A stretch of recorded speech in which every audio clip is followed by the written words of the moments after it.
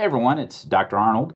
I'm excited to announce a new segment that will be coming to the podcast, and that is the mailbag. If you have questions about COVID 19, latest technologies and procedures, and other services provided at UniPoint Health Cedar Rapids, or even other general medical topics, you can now submit those questions to me, and they may be answered on the podcast. To submit your questions, go to unitypoint.org/mailbag. That's unitypoint.org/mailbag, mailbag. Please note that the mailbag is certainly not an alternative to a medical appointment. Any questions about personal symptoms or conditions need to be directed to your primary care provider or an urgent care. And as always, in the case of an emergency, dial 911 or present to the nearest emergency room. Once again, you can submit your questions to me at unitypoint.org/mailbag. That's unitypoint.org/mailbag, mailbag.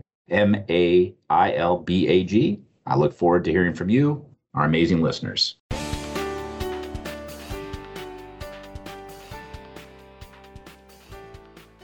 This is Live Well Talk on COVID-19. I'm Dr. Dustin Arnold, Chief Medical Officer at UniPoint Health, St. Luke's Hospital. In today's podcast, I'll give an update on vaccines and boosters, as well as the concern about what influence the influenza season will have, and whether or not we'll have a twindemic is the term that the press is distributing. Also, I'm going to talk about the new pill from Merck that might be an oral treatment, a pill to take to cut hospitalization and deaths. The initial study says that it can cut them in half. And we'll also mention natural immunity.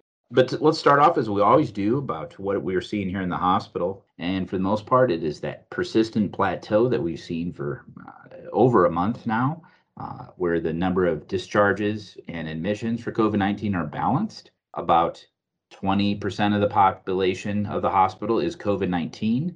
So that means the other 80% is not. And of those COVID-19, anywhere from 75 to 80% are unvaccinated. And observably and measurably, the unvaccinated are more likely to be in the intensive care unit than they are not to. Once again, that has given us definitive evidence that the vaccines do moderate illness and prevent death, as well as significant disability following the infection. So there is protection with the vaccine, and I continue to encourage everyone to be vaccinated. One of the trending topics that came out last week was the twindemic, whether or not influenza and COVID would, how those two viruses would act together. One optimistic thing that we're seeing is that the southern hemispheres, who their flu season is ending, did not have a significant flu season. But the epidemiologists do speak of the possibility of having what's called a compensatory second season, where you have kind of a rebound from the previous season. And to put things in perspective, influenza causes about anywhere from 12,000 to 50,000 deaths each year. Each year we've had more and more patients vaccinated rate, which does decline the number of cases, and it has a positive influence on that. But the possibility of both influenza and COVID occurring at the same time, or a COVID patient recovering and only to get influenza, that's a distinct possibility. I've said before, and others have made this observation, that at some level, the social distancing, the masking, perhaps last year did influence the influenza season, and we'll hope that continues this year, because we are continuing to recommend masking and social distancing, particularly if your community is in high transmission, which Linn County continues to be high transmission, with some indices moving us into moderate, so that's good news. The other good news that we're seeing is that the shedding of the virus in the water supply has continued to decline for 2 straight weeks. That's a great observation. And also, I think the number of patients, active cases, has continued to go down this week, meaning if you have 3 buckets of patients, you have susceptible, infected, and recovered. We are having more people leave the infected and going into the recovered category than are going from the susceptible to infected. And that's a very good sign, and I hope that's a sustained observation. In the news this week, coming up, will be the FDA having meetings to consider whether or not a booster is needed for Moderna and the J&J vaccine, and that's to happen later this week. The FDA they have kind of an unusual meeting schedule. It's usually on Thursdays and Fridays, and they even meet on Sundays. But I believe it's this Thursday and Friday that they're going to consider the booster for Moderna and J&J. Pfizer has requested amendment to their emergency use authorization to go down to ages 5 and go down from 12 to 5 years of age for that, and that meeting will occur later this month. And more to come on that when it does come along. One of the questions that I get a lot is about natural immunity, and I think over time, and it'll be only over time, that will determine just what degree of natural immunity does provide. If you remember, several podcasts ago, we talked the Cleveland Clinic study where they found that people that had COVID-19 did not necessarily need a vaccine afterwards because they had protection from that. And at that time, it was up to 6 months protection. And now it looks like it can be at least up to a year. That needs to be peer reviewed, of course, but that does provide some evidence to support natural immunity, which is always a good thing. But again, if you've had COVID-19 and you should get the vaccine, there may be a bonus that vaccine may provide some additional protection for the Delta variant in certain circumstances. So even if you've had it and you're high risk, it is worth your health to become vaccinated, as it will have a degree of protection that may not otherwise be present. I can tell you two things about natural immunity and about vaccines. The hospital is not being overrun with patients that are having COVID a second time, which tells me that natural immunity does provide some protection. And the hospital is not being overrun with people having side effects to the vaccine, which tells me that the vaccines are safe. Those are 2 points that I can assure confidently are afoot, and I continue to recommend that everyone get vaccinated or choose to be vaccinated.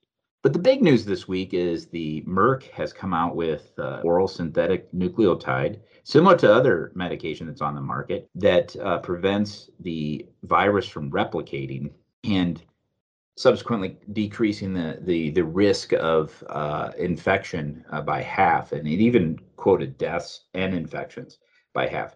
Now, the number of patients in that study is only about 385 in one group and 377 in the other. That's in medicine, that's pretty small. You want to see in the thousands to get a good number of patients to draw conclusions. And so, we'll have to wait and see on that. But it is encouraging that it would just be something that would complement what we're doing with the vaccines and the monoclonal antibodies. Speaking of the monoclonal antibodies, we've done 321 infusions. And so that's just outstanding. And I've reviewed about 30% of those cases, and none of that 30%, none of those patients were subsequently admitted to the hospital. Now that is a small number. I'll continue to review all of them, but I think that I'm very optimistic that monoclonal antibody is helping our patients and our communities. The supply chain, whether it's in the supermarket or elsewhere, is strained. I think in the news, there's been the remarks about the shipping containers out in California and the inability to unload these ships. So we're all feeling the crunch in the supply chain. But there's one supply that we can influence that positively, and that is the blood supply. And we will be having a blood drive coming up December 13th here at St. Luke's. And if you're a hospital employee, I encourage you to make arrangements to donate at that time. More information will be coming out. And if you're a community member, I do encourage you to go to the local blood bank to provide a donation, because we have seen the blood bank challenged during the pandemic with donations. And so call that out to encourage donation. Thank you for listening to the COVID-19 update.